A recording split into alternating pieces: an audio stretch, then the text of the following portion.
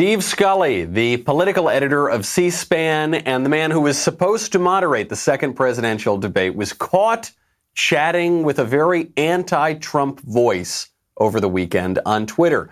He was tweeting with Anthony Scaramucci. He thought this was supposed to be private. He sent out this tweet. He said, "Scaramucci, should I respond to Trump?" Now, this was clearly intended to be a private message, and yet it went out publicly. The way that Twitter used to work, it was a little confusing how to do each of those things. Now, obviously, they're much different.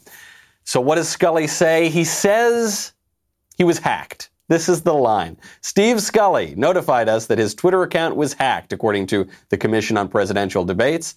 CPD, the Commission on Presidential Debates, reported the apparent hack to the FBI and Twitter, and we understand the federal authorities are looking into the issue. There is a hack here, all right. There are hacks all around us, as a matter of fact. And one thing they have in common is all these hacks are trying to take down Donald Trump. I'm Michael Knowles. This is The Michael Knowles Show.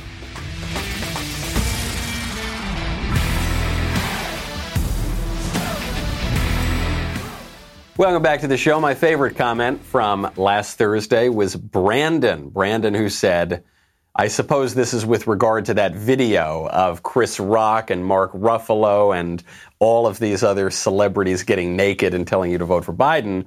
He says, "This is not what I meant when I said to expose the liberals." Fair enough. Absolutely fair enough.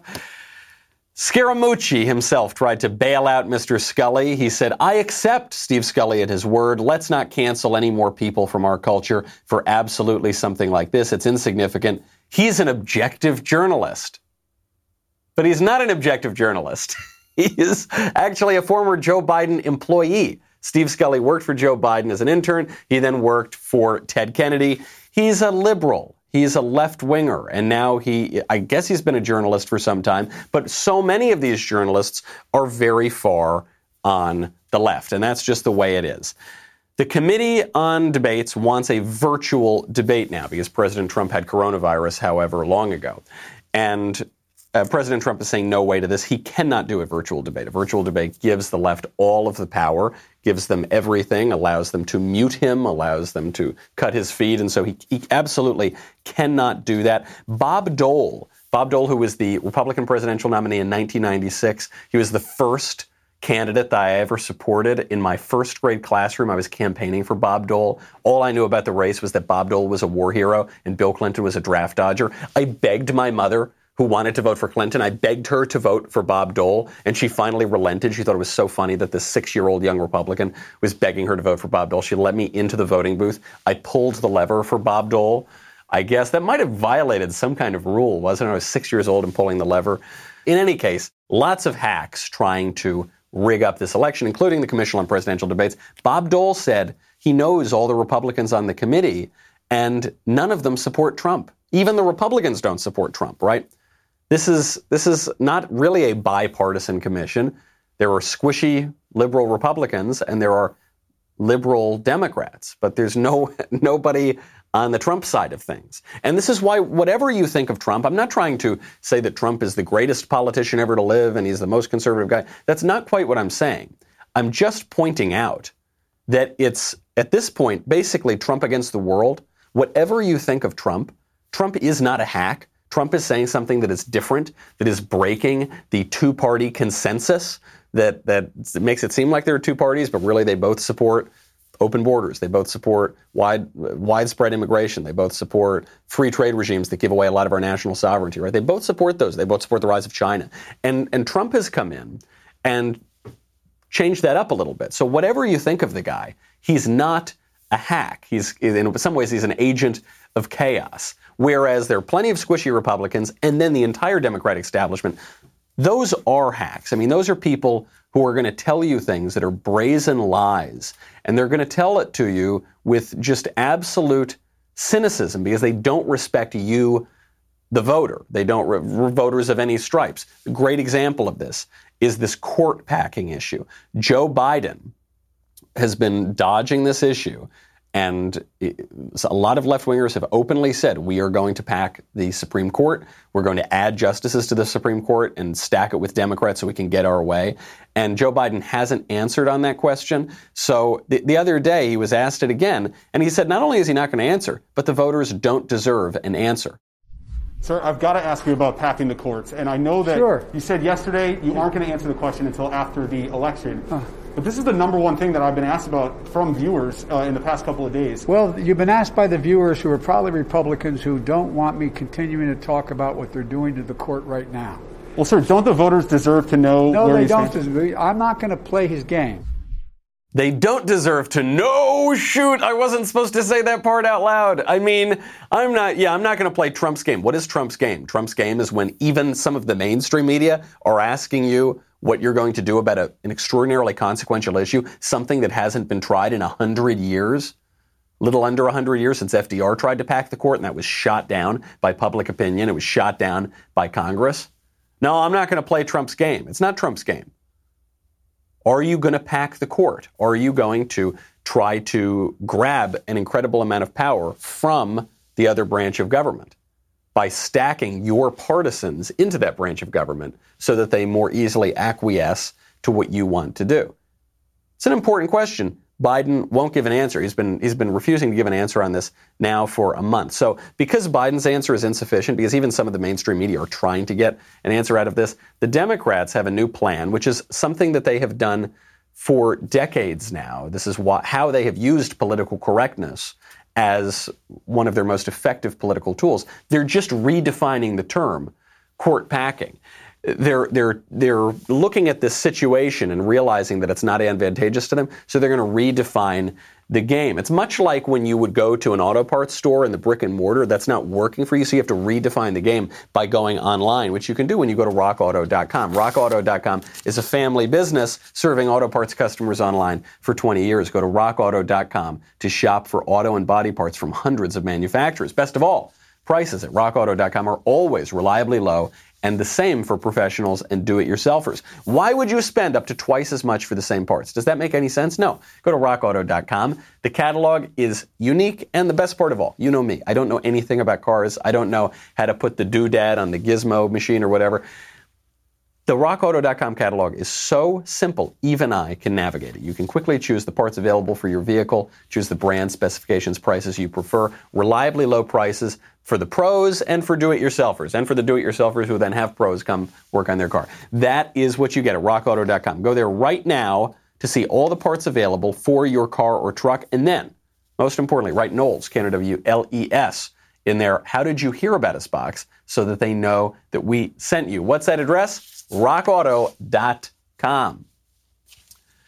Democrats are now attempting, with a straight face, to redefine the phrase court packing. So court packing is when you've got the judiciary and then you add judges. You add seats to the judiciary. So right now, for instance, we have 9 judges on the Supreme Court. Now, if Amy Barrett actually makes it to the court, then you've got a 6-3 conservative majority. Really, it's a 5-4, though, because John Roberts is a squish. But fine, call it 5-4, 6-3. So it's a conservative court. Well, if you add 3 Democrats to the court, now it's a 6-6 court, right? Because those 3 Democrats are going to be added under a Democratic administration. The Democrat judges tend to be much more partisan anyway. So you've got 6-6. What if you had 5 judges to the court? Gosh, that's pretty good. Now you've got a left-wing court.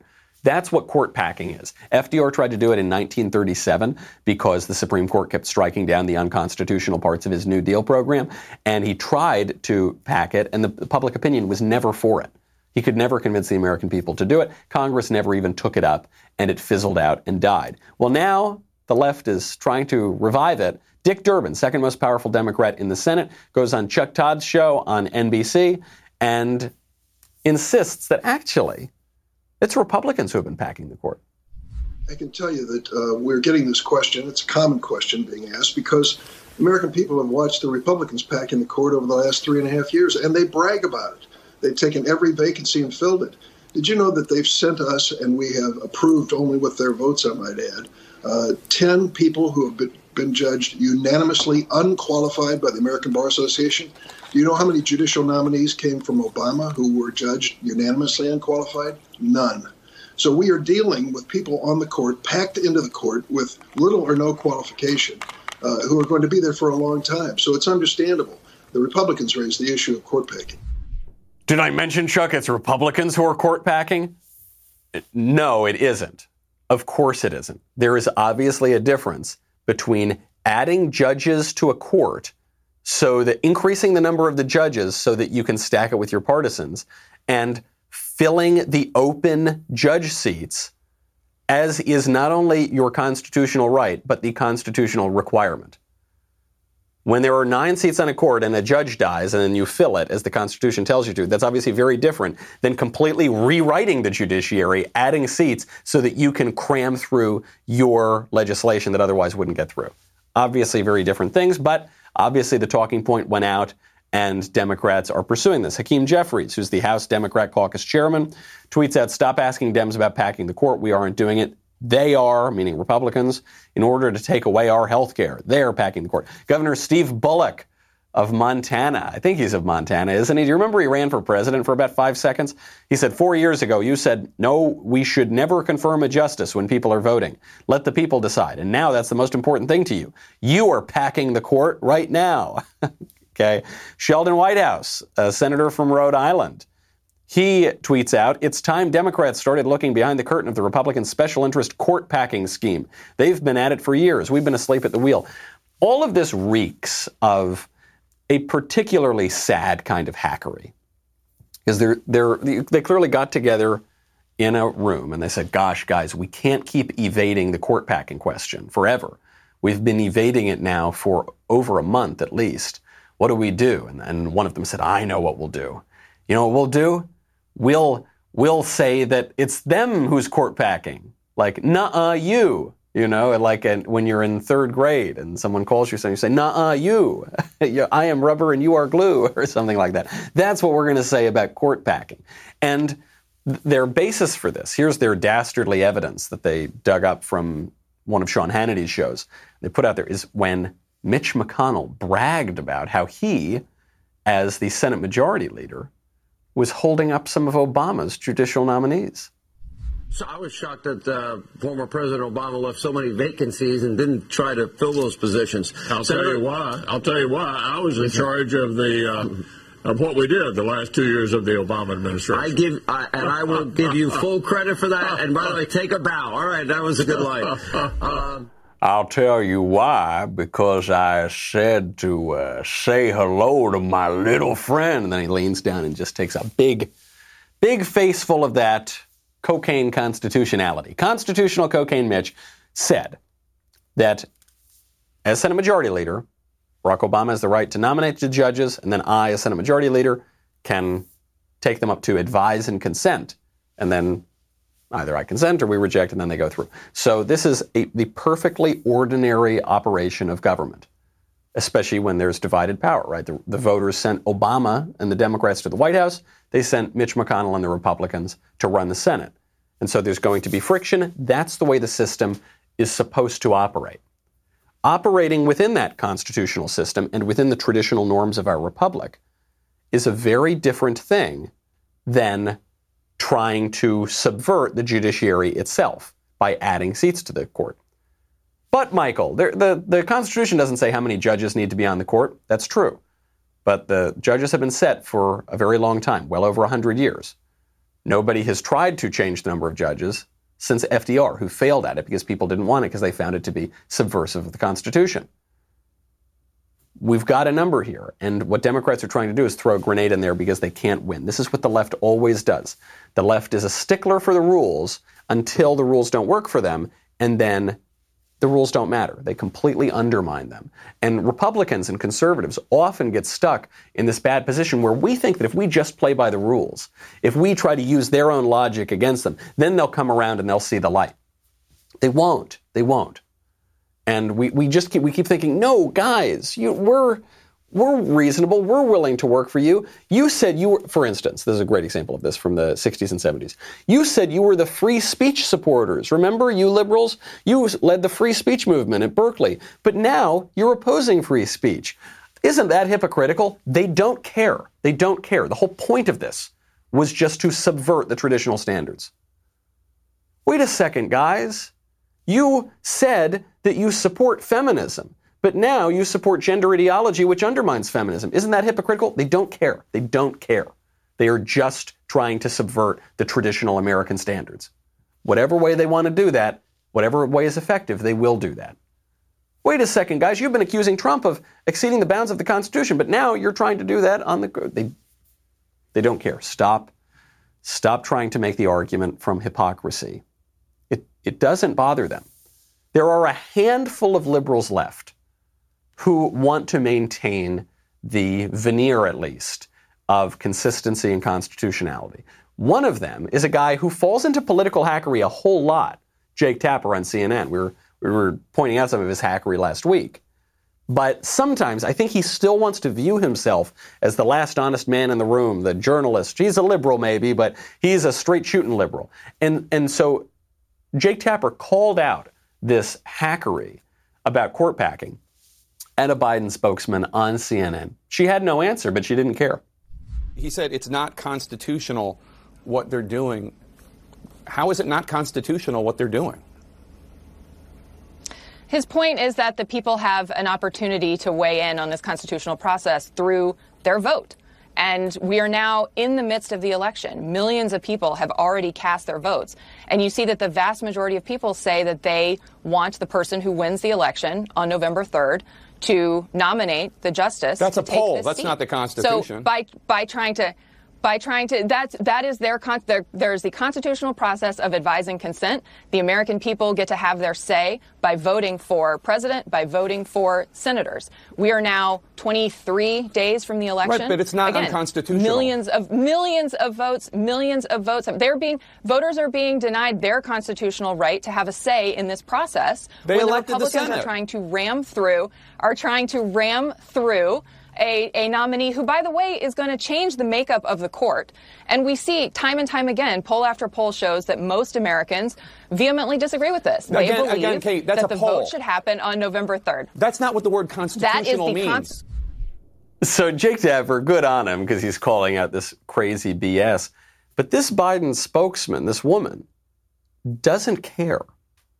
You see, she's fairly unflappable. She just keeps talking. She goes, yeah, it's the court and the railroading and the change the makeup of the court. And she's just saying words. The words are not responding to the points that Jake Tapper is making. The words are not even making an argument. What the words amount to is, it is our interest to have a leftist judiciary. And so we're going to do that. And between these two styles here, Jake Tapper's sort of at least his pretense that the argument has to make sense, at least at a superficial level, and this Biden spokesman who says, it doesn't matter, we don't need to make any arguments, it's all about interest. Between those two visions of American politics, I think it's the latter that's winning right now. I don't think we're making particularly strong arguments or having particularly robust debate. Just look at the debate between President Trump and Joe Biden 2 weeks ago to see that. It's just people talking over one another. This is a consequence, if you want to trace it back all the way to the very, very beginning, this is a consequence of the left essentially denying objective reality. When the left says, for instance, a man can be a woman, or there's no such thing as the truth, there's just your truth and my truth, and you can't use your faculties of reason to have an opinion because you're a straight white male, you can't deny my lived experience, the left constantly pushing all of these hoaxes and division. The effect of that downstream is, you can't have a debate. One side is going to say, but the Constitution. And then the other side is going to say, yeah, okay, hey, I got your Constitution right here. And that's what the election is coming down to. Now, perhaps we're still at a point in this country where there's a sliver of people in the middle for whom coherent arguments matter. But I'm not convinced that we're there. Joe Biden certainly doesn't think that we're there. This is what I don't like about hackery. And look, we can go and criticize any one thing that Trump has done any particular day or one policy that he's pushing. I'm happy to do it, and I've done it plenty of times. But on this issue of hackery, Trump ain't it. He is like the opposite of a hack. He is saying things that seem deeply unpopular, that require a fair amount of courage, that could have, and by all accounts, should have destroyed his political career many times, and he hasn't done it. You can't say the same for Joe Biden. Joe Biden now that the Democrats have tested out this court packing line, he himself has decided to adopt it, that following the Constitution and undermining the Constitution are actually the same thing. Look, the only court packing going on right now is going on with the Republicans packing the court now. It's not constitutional what they're doing. We should be focused on what's happening right now. And the fact is that the only packing going on is this court is being packed now by the Republicans after the vote has already begun. I'm going to stay focused on it so we don't take our eyes off the ball here. What they're doing is not constitutional? What do you mean it's not constitutional? The Constitution says the president shall nominate a judge and the Senate will advise and consent. That's exactly what they're doing. That's not even it's not like, well, you have this option constitutionally. There's a requirement that the president nominate a judge, and the judge is going through. But he's just saying words, right? That's not constitutional. It's just like during the debate when President Trump said law enforcement doesn't support Biden. He goes, that's not true, man. That's a lie. And Trump goes, okay, name one organization in law enforcement that supports you. Biden said, he didn't have an answer. He just goes, it's not constitutional. It's wrong. Come on, man. So now he's saying we, the Democrats, are going to add these judges to the court. Now, did you hear there was a cough in there? He goes, yeah, there was a physical hacking up. There was a hacking up that happened. And it wasn't just when he was talking about the judges. He was giving another campaign event in Nevada, and Biden had his mask on. He had the mask on for some reason, but it was below his nose. So it was not doing there was no scientific or medical argument for the way he was wearing the mask, but he had it on just as a political symbol, because that's all it is. The mask is the political yard sign of 2020. The way Joe Biden is wearing that mask offers absolutely no protection against the virus, either for himself or for other people. It's just there as a symbol of his view of politics that basically we should be led by bureaucrats and experts. But then it gets even better, because not only is the mask down below his nose, but he has to cough. So what does he do when he has to cough? He pulls down the mask, coughs into his hand. Deal. Is there? Pulls it right into his right hand. Then he puts the mask back up. He actually puts the mask up over his nose after he coughs all over his hand. He's probably going to go shake a lot of hands after that. More evidence that the way that this virus is being treated is not primarily focused on science or medicine. It's focused on politics. Actually, now we can defer to the World Health Organization, which is, don't forget, a public health organization, meaning politics and health. Public means politics. So it's got a political aspect too, and obviously they've been infiltrated largely by China, and they were carrying water for China and helping China cover up the illness early on. The World Health Organization, though, now is coming out pretty strongly against the primary method of combating this virus, namely the lockdowns. You have people at the World Health Organization coming out and saying, we need to not only focus on other treatments, we actively need to stop the lockdowns. The lockdowns are hurting everybody. We in the World Health Organization do not advocate lockdowns as a primary means of control of this virus. The only time we believe a lockdown is justified is to buy you time to reorganize, regroup, rebalance your resources, protect your health workers who are exhausted. But by and large, we'd rather not do it. Just look at what's happened to the tourism industry, for example, in the Caribbean or in the Pacific, because people aren't taking their holidays. Look what's happened to smallholder farmers all over the world because their markets have got dented.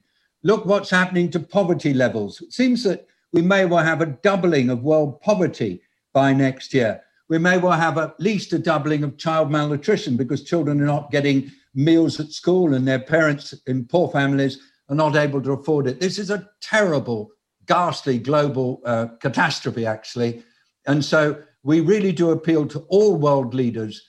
Stop using lockdown as your primary control method. Develop better systems for doing it. Work together and learn from each other. But remember, lockdowns just have one consequence that you must never, ever belittle, and that is making poor people an awful lot poorer. That is Dr. David Navarro from the World Health Organization. You probably won't see that video or hear that statement very much around social media, because now the social media are clamping down on what they say is misinformation. But it has nothing to do with the misinformation or the accurate information about the virus. It has everything to do with politics, and this is only going to get worse through the election. The reason that we still have lockdowns today is because of politics. You can look at where the lockdowns are. It always tracks with people's politics. The places that the lockdowns exist aren't doing particularly well on the coronavirus. You look at one of the toughest lockdowns in the entire country was in New York. New York got hit worse than anybody. And the lockdowns didn't seem to help. Actually, in some cases, the lockdowns hurt. There are studies that show that this happened in Italy and in New York, by the way, that by locking people inside, particularly with elderly family members, you actually were putting them in a more dangerous position than you otherwise would have seen. We saw this with the nursing homes in New York. In New York, Governor Cuomo's policies forced people and sent people who were sick with the virus into nursing homes, and guess what happened there? Thousands and thousands of senior citizens died. We won't be able, by the way, to have a full picture of what happened because Cuomo is using his political apparatus to shut down any additional studies of what happened. That's what we're seeing. I mean, if you log onto social media now, it is unbearable because, first of all, every time you log on, they say, "Did you vote? Did you register to vote?" I'm here. If I'm on Instagram, I'm here to see like funny pictures. If I'm on Twitter, I'm here to see mean little sardonic comments. I'm not there because I need a civic education. If you're getting your civics education from Instagram, probably something has gone deeply wrong in our society. But they want to do that because they know that those users are more likely to vote for Democrats, and so they're trying to get you to go out there and support their candidates. And they're trying to suppress information that counters the Democratic narrative, whether it be on widespread unsolicited mail-in voting, which is unprecedented in our country, and obviously shows signs of being open to fraud. We've seen this recently in New Jersey. We've seen this in New York. We've seen this in Texas.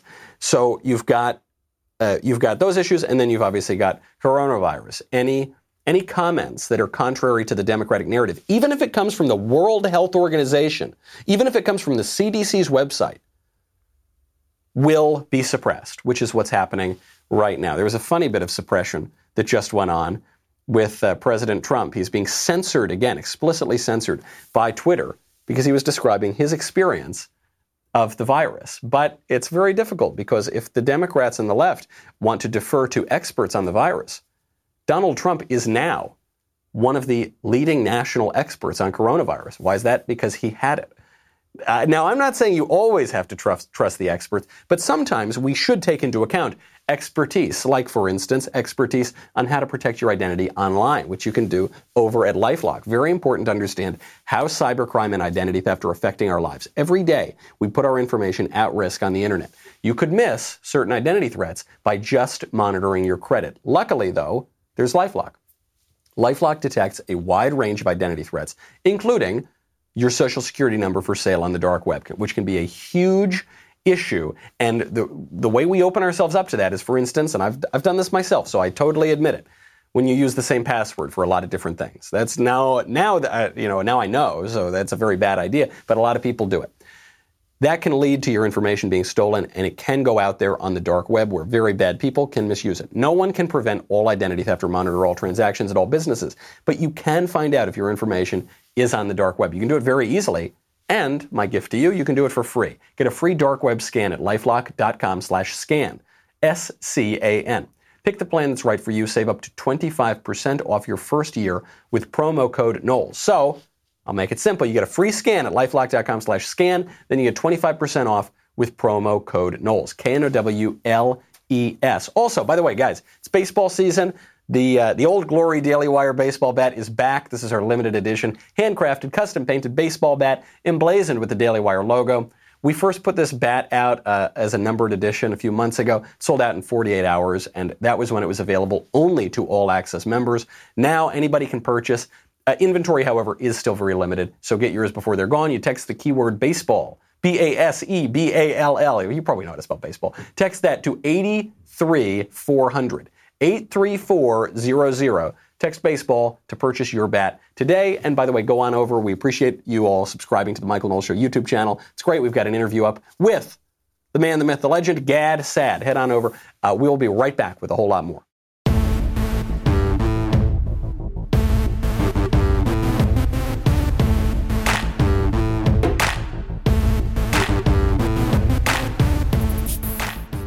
You know, I'm pretty tough on the experts. I don't think that we should just be governed by a bunch of experts in white lab coats who aren't particularly educated, aren't particularly wise, and don't govern our country particularly well. However, I might make an exception to my expert rule when it coincides with constitutional government, because our duly elected president, Donald Trump, now happens to be one of the nation's foremost experts on coronavirus.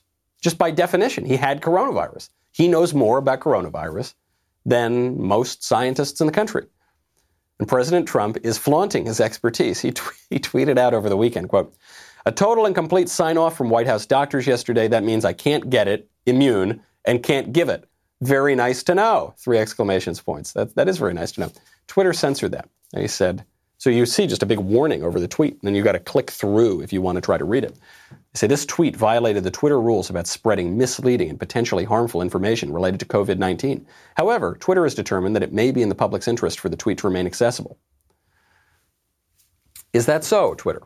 Is that so? So now the misleading information, you're going to put that censorship on. By the way, the information about COVID is changing, it seems, every single day. I'll give you an example of that. I'll give you a great example. The Surgeon General of the United States tweeted out a number of months ago, "Stop buying masks, people. Do not buy the masks. The masks don't work against coronavirus. Stop buying the masks." That tweet's still up. Why is that tweet up? Why is that tweet not being censored? That was misleading information, wasn't it? Or no, maybe it was just useful and convenient information that worked for your narrative at the time. But now it doesn't really matter because we've moved on. Eric Swalwell, the former future president. He is me and I am him. And we are all him, Eric Swalwell. That was his campaign motto. He said, "Stop buying the masks don't work." Why is that tweet? Isn't that misleading information? Well, I don't know. Maybe that'll be correct information again when they change their mind on it. I don't know. Dr. Fauci said, "Don't wear the masks." So that was misleading information, right? Because we're now told you have to wear the masks. The masks are going to protect us. So why isn't that all being, why is it that it's just conservatives who get censored? Almost exclusively. Why is it that it's this president in particular, just days away from a presidential election, who gets censored for saying, sure, I guess he said, "I can't get it anymore." I suspect that if I were a gambling man, I'd say President Trump probably isn't going to get coronavirus again in the near future. Just my hunch. And he can't give it. Now, the doctors are saying he's not giving out the virus, right? The doctors are saying that right now. They've okayed him to go to a debate. So that part is true, at least according to his doctors. Maybe Twitter is disputing the doctors. So Twitter is a better expert now on coronavirus than the White House doctors? Twitter is a better expert than Trump himself, who had the virus? I don't think so, Buster. I think this is just political censorship. That's what I think it is. I think this is just the left establishing its own set of standards and then enforcing it as it wills to benefit the left. And conservatives are still playing this game where we're trying to point out hypocrisy. We're trying to play by a universal standard. The left's not playing that game. That's not the game they're playing. They're playing a game of interest. I'll give you a great example of censorship. This is Orwellian. I know that word gets overused, but this is Orwellian. Right now, if you go to Yelp.com, what do you use it for?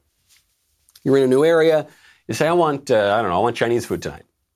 Let's look up Chinese food. Then you look on Yelp and you have different reviews and you can see which has the best Chinese food.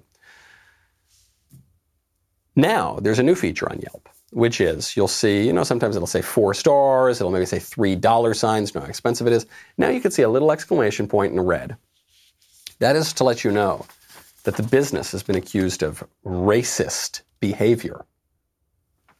Racist behavior. What does that mean? What you will see is a little pop-up, and it says, recently someone associated with this business was accused of racist behavior, resulting in an influx of people posting views to this page. Racism is reprehensible and has no place on Yelp, and we unequivocally reject racism in any form. Wow, how brave. Unlike all those people who totally support racism, right? Racism, that pervasive thing that's totally real, not just a boogeyman and a straw man that the left uses, that the demagogues on the left use to shut down anybody who disagrees with them. It's like that whole thing. Do you condemn white supremacy? Who embraces white supremacy? Do you know anybody who says, yeah, I love white supremacy. I'm a huge white supremacist. No, it's a phantom issue. When people say Black Lives Matter, I'm bravely, courageously saying Black Lives Matter. How many people do you know who say, yeah, Black lives, man, they don't matter. I hate those lives. None. No, nobody. Everybody thinks Black Lives Matter. Nobody disagrees with the statement Black Lives Matter. But a lot of people believe that a lot of other people who are not as virtuous and wonderful as themselves, that a lot of other nefarious people, they all say Black lives don't matter. Same thing with racism. Nobody in this country, maybe a handful of people, would call themselves racists. But they think a whole lot of other people are racist. While we understand the desire to warn others about racist behavior about a business, all reviews on Yelp must reflect an actual first-hand customer experience, so we've temporarily disabled the ability to post here as we work to investigate the content. If you're here to leave a review based on a first-hand experience, please check back at a later date. So what they're saying here is they're trying to, I guess, be helpful. If we were to give them the benefit of the doubt, it's to be helpful, right? Because they're saying basically there's some incident at a place and they say it's racism. Often, by the way, these are hoaxes. This happened very famously outside of Oberlin University. There was a restaurant that was accused of racism and they had to shut down. It was a total hoax. So that happens and then people flood it who don't know. And they say, you're a racist, whatever. So they're saying, okay, we're going to stop that. You're not allowed to do that. But the way they're going to stop it is by putting a big sign that says accused of racist behavior. Define racist behavior for me. I'll give you an example. Uber Eats during the George Floyd riots. Uber Eats decided that they were going to waive the delivery fee for black-owned businesses, whatever that means. I mean, define a black-owned business for me. What if a black guy owns a quarter of the business? But is that a black-owned business, or do you only get to waive a quarter of the delivery fee? Whatever. So they say, we're going to waive delivery fees for black-owned businesses. We're going to charge delivery fees for white-owned businesses. So you're penalizing people on the basis of their race. Right? You're just saying, we're going to charge more money. We're going to make it harder for your business to operate if you have one race, but not if you're of another race, which is the definition of racism. So is Uber Eats going to get a racism warning on Yelp? Probably not. Probably not. What about businesses who buy into the BLM lie that all white people are racist because we live in a white supremacist country? That's a racist statement. Are those people with the big BLM sign, are they going to get the... No, they're not. They're not. It's just a way of signaling which are the officially approved businesses by the liberal establishment and which are not, which are verboten, and you're not allowed to go there. There are parallels to other tyrannical sort of political regimes here, and you see it creeping slowly. You kind of see how this kind of cultural madness can take over, but that is where we're headed. There's a great irony. There's a real talk about an irony. Maybe the most racist, anti-black racist business in the history of the United States is, do you know, Planned Parenthood. Planned Parenthood, which exists in no small part to kill black babies and to shrink the black population, or at least keep it from expanding too much. The founder of Planned Parenthood wrote in these terms explicitly, Margaret Sanger. She even, at one point, she says, she sort of plays this off as a bit of a joke or a bit of irony, but I think there's a lot of truth to this irony. She says, we don't want word to go out that we want to exterminate the Negro population. But even if you say, she was being ironic in that statement, read Woman in the New Race, read her writings on eugenics. She clearly thought there were undesirable populations, and through abortion and through family planning, she wanted to shrink those populations. It's a lot worse than any business or bakery or whatever ever did, right? That if you actually go out and you say, my plan is to go into black neighborhoods, set up shop here, and kill all the black babies. That's my business model. That's my actual pitch. Planned Parenthood is being accused of racism through an internal audit here. BuzzFeed News obtained this. They show that they're accused of internal racism, race-based discrimination, acts of anti-blackness, whatever that, I have no idea what that means, but if it's going to hit Planned Parenthood, fine by me. I'm not going to defend Planned Parenthood. I'm not going to stand in the way. There was this study which was commissioned by Planned Parenthood, involves a dozen social justice-oriented organizations. This interviewed 80 current and former black Planned Parenthood employees and say that the organization's black employees feel that Planned Parenthood's treatment of them internally does not line up with its social justice-driven mission. Of course, if Planned Parenthood is mistreating black people, it lines up perfectly with their social justice, which actually means injustice-driven organization, because the organization exists in no small part to kill black people. Do you think Planned Parenthood is going to get the racism warning on Yelp? I don't think it is. I don't think it is. This is pure hackery. This is pure cynicism. I'm not saying that people can't be partisan and give more leniency to their own side. I think that's not only to be expected in politics, but I think it's actually a positively good thing. We ought to have some loyalty. We are fighting for real things. We are not merely umpires who care merely about procedure. We want to affect our vision of the good in society. But you have to acknowledge the truth. You have to be willing to say, I'll give you an example of this. Donald Trump passed that get out of jail free bill, the First Step Act, the one that goes light on crime. I thought that was a bad idea, and I said it was a bad idea. I still support Trump. I'm still going to vote for him, but I think it's a dumb idea, and I don't think we should support it. Same thing with now Trump is going after Biden as a racist because Biden was tough on crime in the 90s for a little bit. I think that's a bad idea. I'm not willing to go on board with that. There's a difference between being a partisan and being an outright hack. Now, on the left, we're seeing outright hacks, and we're seeing them at the highest levels of the New York Times and the Washington Post and obviously the Biden campaign. Sure, the campaigns are like that. We're seeing it at the elected level. We're seeing that now in big tech. Outright hacks. This is not a good situation. The Washington Post has nothing on Judge Amy Coney Barrett. We're getting the Barrett confirmation hearings this week, so stay tuned for that. That's going to be quite a ride. The Washington Post now has no way to go after her, not on her record, not on her career, not on her. They're trying to go after her faith. That's not working very well. So what are they doing? They're going after her kids. Beth Reinhard at the Washington Post says, 2 students and a teacher at a school attended by SCOTUS nominee Amy Coney Barrett's kids test positive for coronavirus 2 weeks after a super spreader White House event for ACB. Parents are freaked out, though no proven link. That's what passes for journalism now? I love at the end, go, no proven link. Oh, so you're just spreading baseless rumors because a couple students and a teacher at a school that the judicial nominee's kids go to got the virus that has already infected 10% of the world population, according to the WHO. It's so contagious that we shut down the global economy. It's affected 10% of Earth already in just 9 months of existence. But you're saying, yeah, but I don't know, maybe it was her kids or something. And I don't know what that means, but she's bad, huh? She's really bad. Why are they doing this? Because there is no popular support for Joe Biden and Kamala Harris. There's no popular support. Some people might vote for them because I guess we have to, we're Democrats and he's the Democrat, so we have to. But no one is saying that they're enthusiastic about this. Biden and Kamala Harris came to campaign together for the first time on the campaign trail. Isn't that amazing? It's already October and it's the first time they're campaigning together. And there was a local news affiliate, a local reporter there in Arizona who said, okay, I'm here with Biden and Harris. Nobody showed up to the campaign event.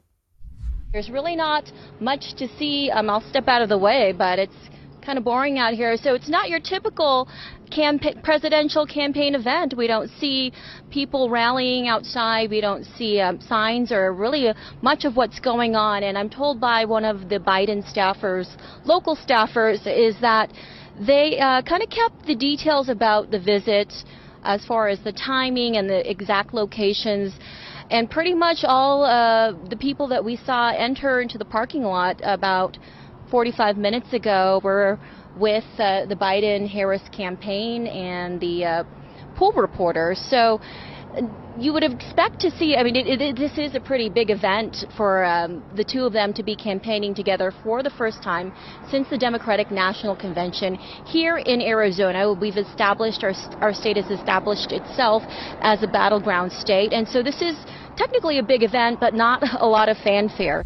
Not a lot of fanfare because nobody cares about these people. And so what has to happen?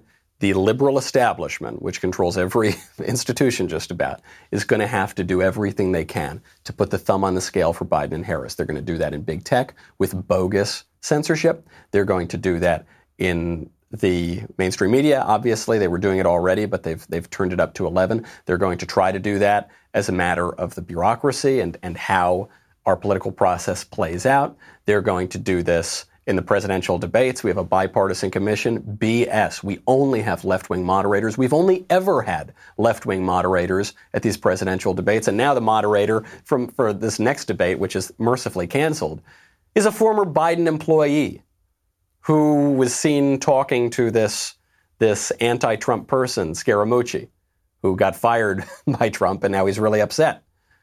So, by the way, he could have just said, yeah, I was talking to anti-Trump people. I was talking to pro-Trump people, too, to get a sense of the debate. But he couldn't do that because he's not talking to pro-Trump people. He's only talking to anti-Trump people. What does he say? He uses that age-old excuse, I was hacked. I was hacked. We've all been hacked. There are a lot of hacks going around. The hackery is only going to keep up through November. And what I would suggest in the meantime is, regardless of the partisanship, if you can find a somewhat straight shooter on the left, good luck. But if you can find it, fine. Listen to that.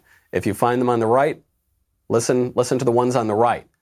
But don't listen to the hacks. I mean, the hacks of both sides are going to wreck this political process because we're not even talking about logic then. We're not even talking about having a real conversation, a real robust debate over serious issues, and there are serious issues at stake.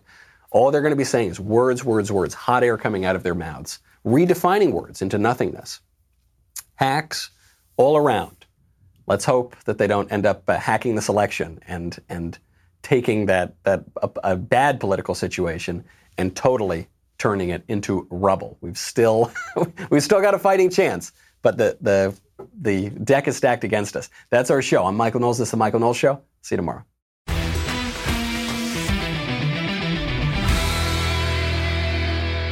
If you enjoyed this episode, and frankly, even if you didn't, don't forget to subscribe. And if you want to help spread the word, please give us a 5-star review and tell your friends to subscribe. We're available on Apple Podcasts, Spotify, and wherever else you listen to podcasts. Also, be sure to check out the other Daily Wire podcasts, including The Ben Shapiro Show, The Andrew Klavan Show, and The Matt Walsh Show. The Michael Knowles Show is produced by Ben Davies. Executive producer, Jeremy Boring. Our technical director is Austin Stevens. Supervising producers, Mathis Glover and Robert Sterling. Assistant director, Pavel Wadowski. Editor and associate producer, Danny D'Amico. Audio mixer, Robin Fenderson. Hair and makeup, Nika Geneva. And production assistant, Ryan Love.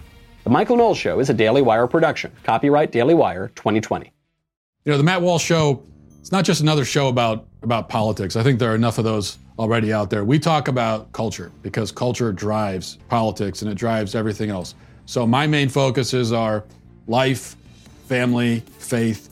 Those are fundamental, and that's what this show is about. I hope you'll give it a listen.